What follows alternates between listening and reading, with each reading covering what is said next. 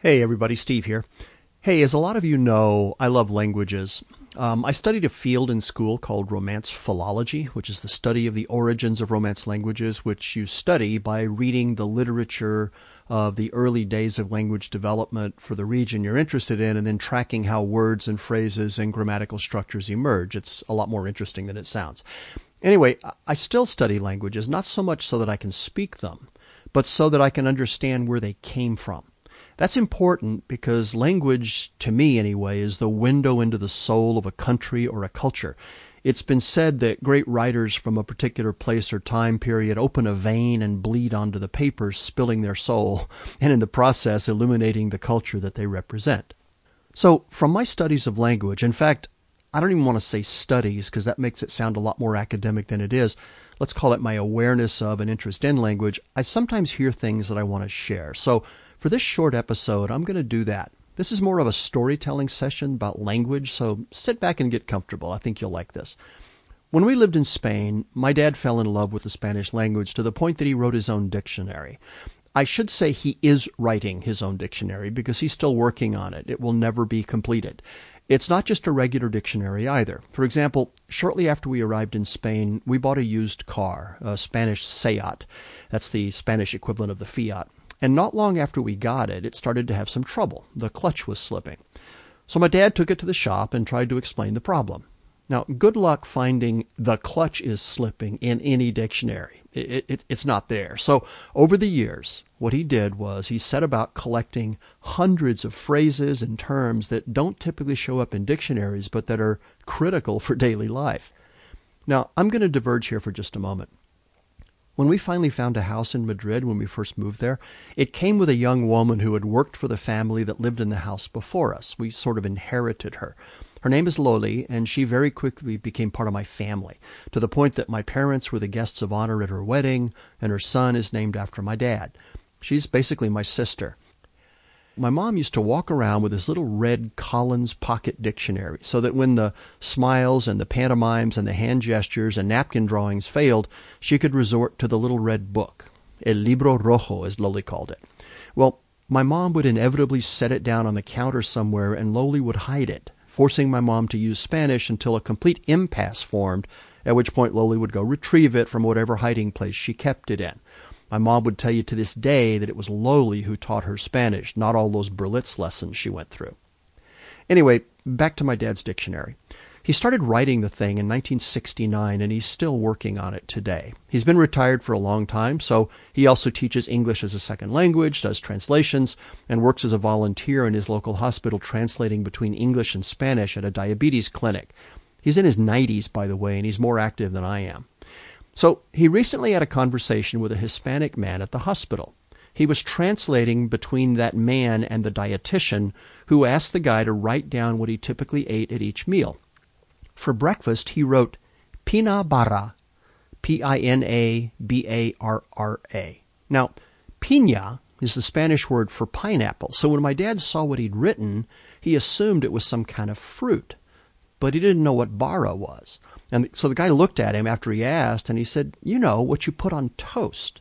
And then he got it. Pina barra was peanut butter. With his Hispanic accent, the man phonetically wrote down what he heard as a non-native speaker, so peanut butter became pina barra. I love that. That, to me, is the music and the magic of language. Here's another one. One morning, one of the men in my dad's office came to him and asked what a pigeon toed looked like. My dad was puzzled and pointed his toes together and walked like a pigeon. The guy slapped his head and said, "Oh, I thought it was a kind of a toad." Here's another one from the Spain archives. Shortly after we moved over there, a major American company began to sell its products in Spain.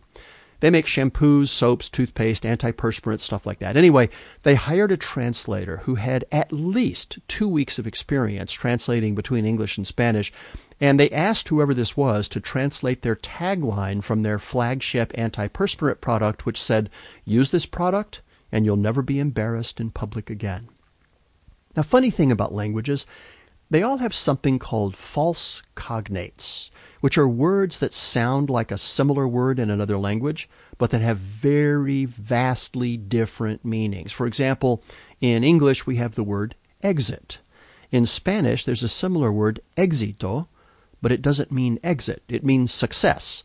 Well, when the translator got to the word embarrassed, whoever this was assumed that the Spanish verb embarazar, which is spelled kind of like embarrassed, meant the same thing. Nope. When the translation appeared on billboards, subway trains, on-air broadcasts, and magazines, it proclaimed that if you use this antiperspirant, you'll never get pregnant in public again. Go figure.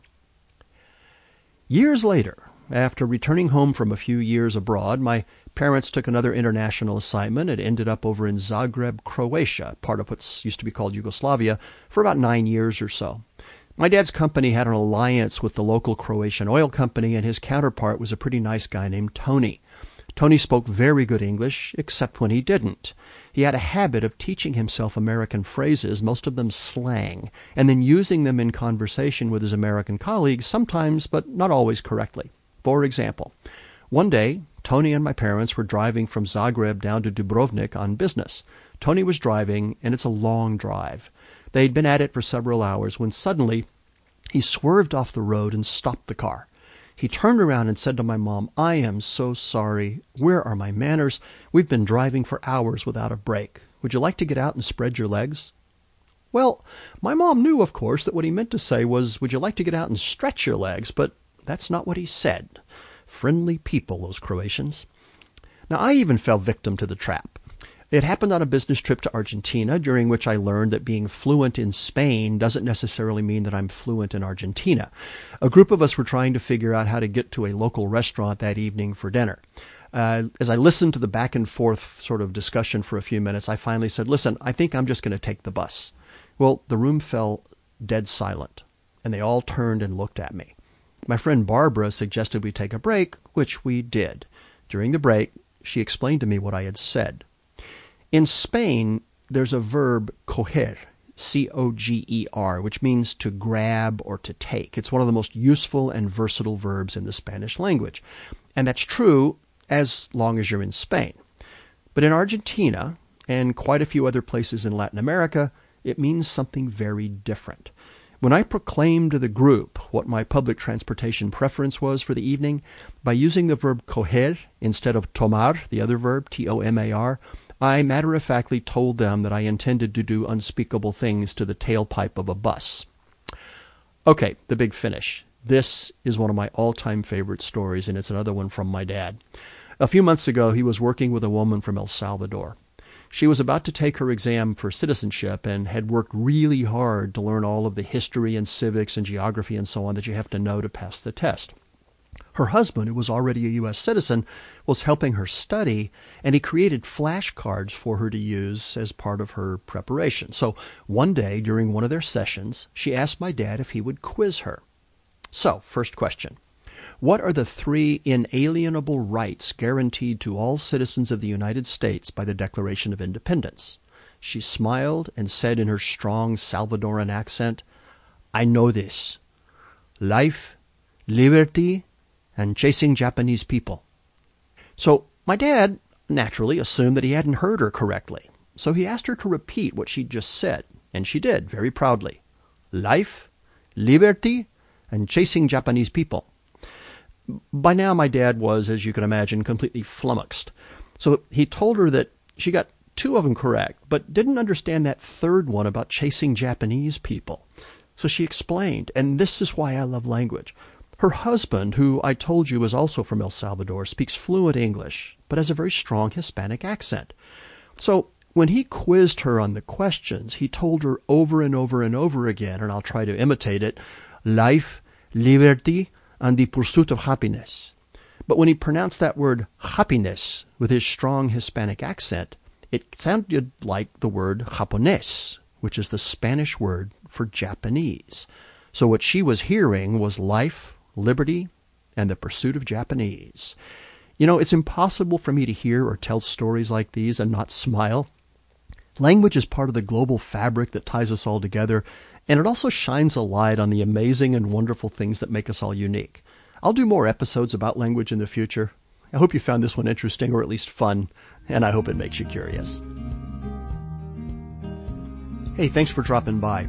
I'm Steve Shepard, the host of the Natural Curiosity Project. where we're committed to the idea that curiosity leads to discovery, discovery leads to knowledge, knowledge leads to insight, and insight leads to understanding. In every episode, we explore some topic that piqued our curiosity enough to make us want to share it with you. I hope you enjoy the journey. And if you did, I'd appreciate it if you'd leave a comment over at iTunes or SoundCloud, wherever you listen to the podcast. Thank you very much. We'll see you in the next episode.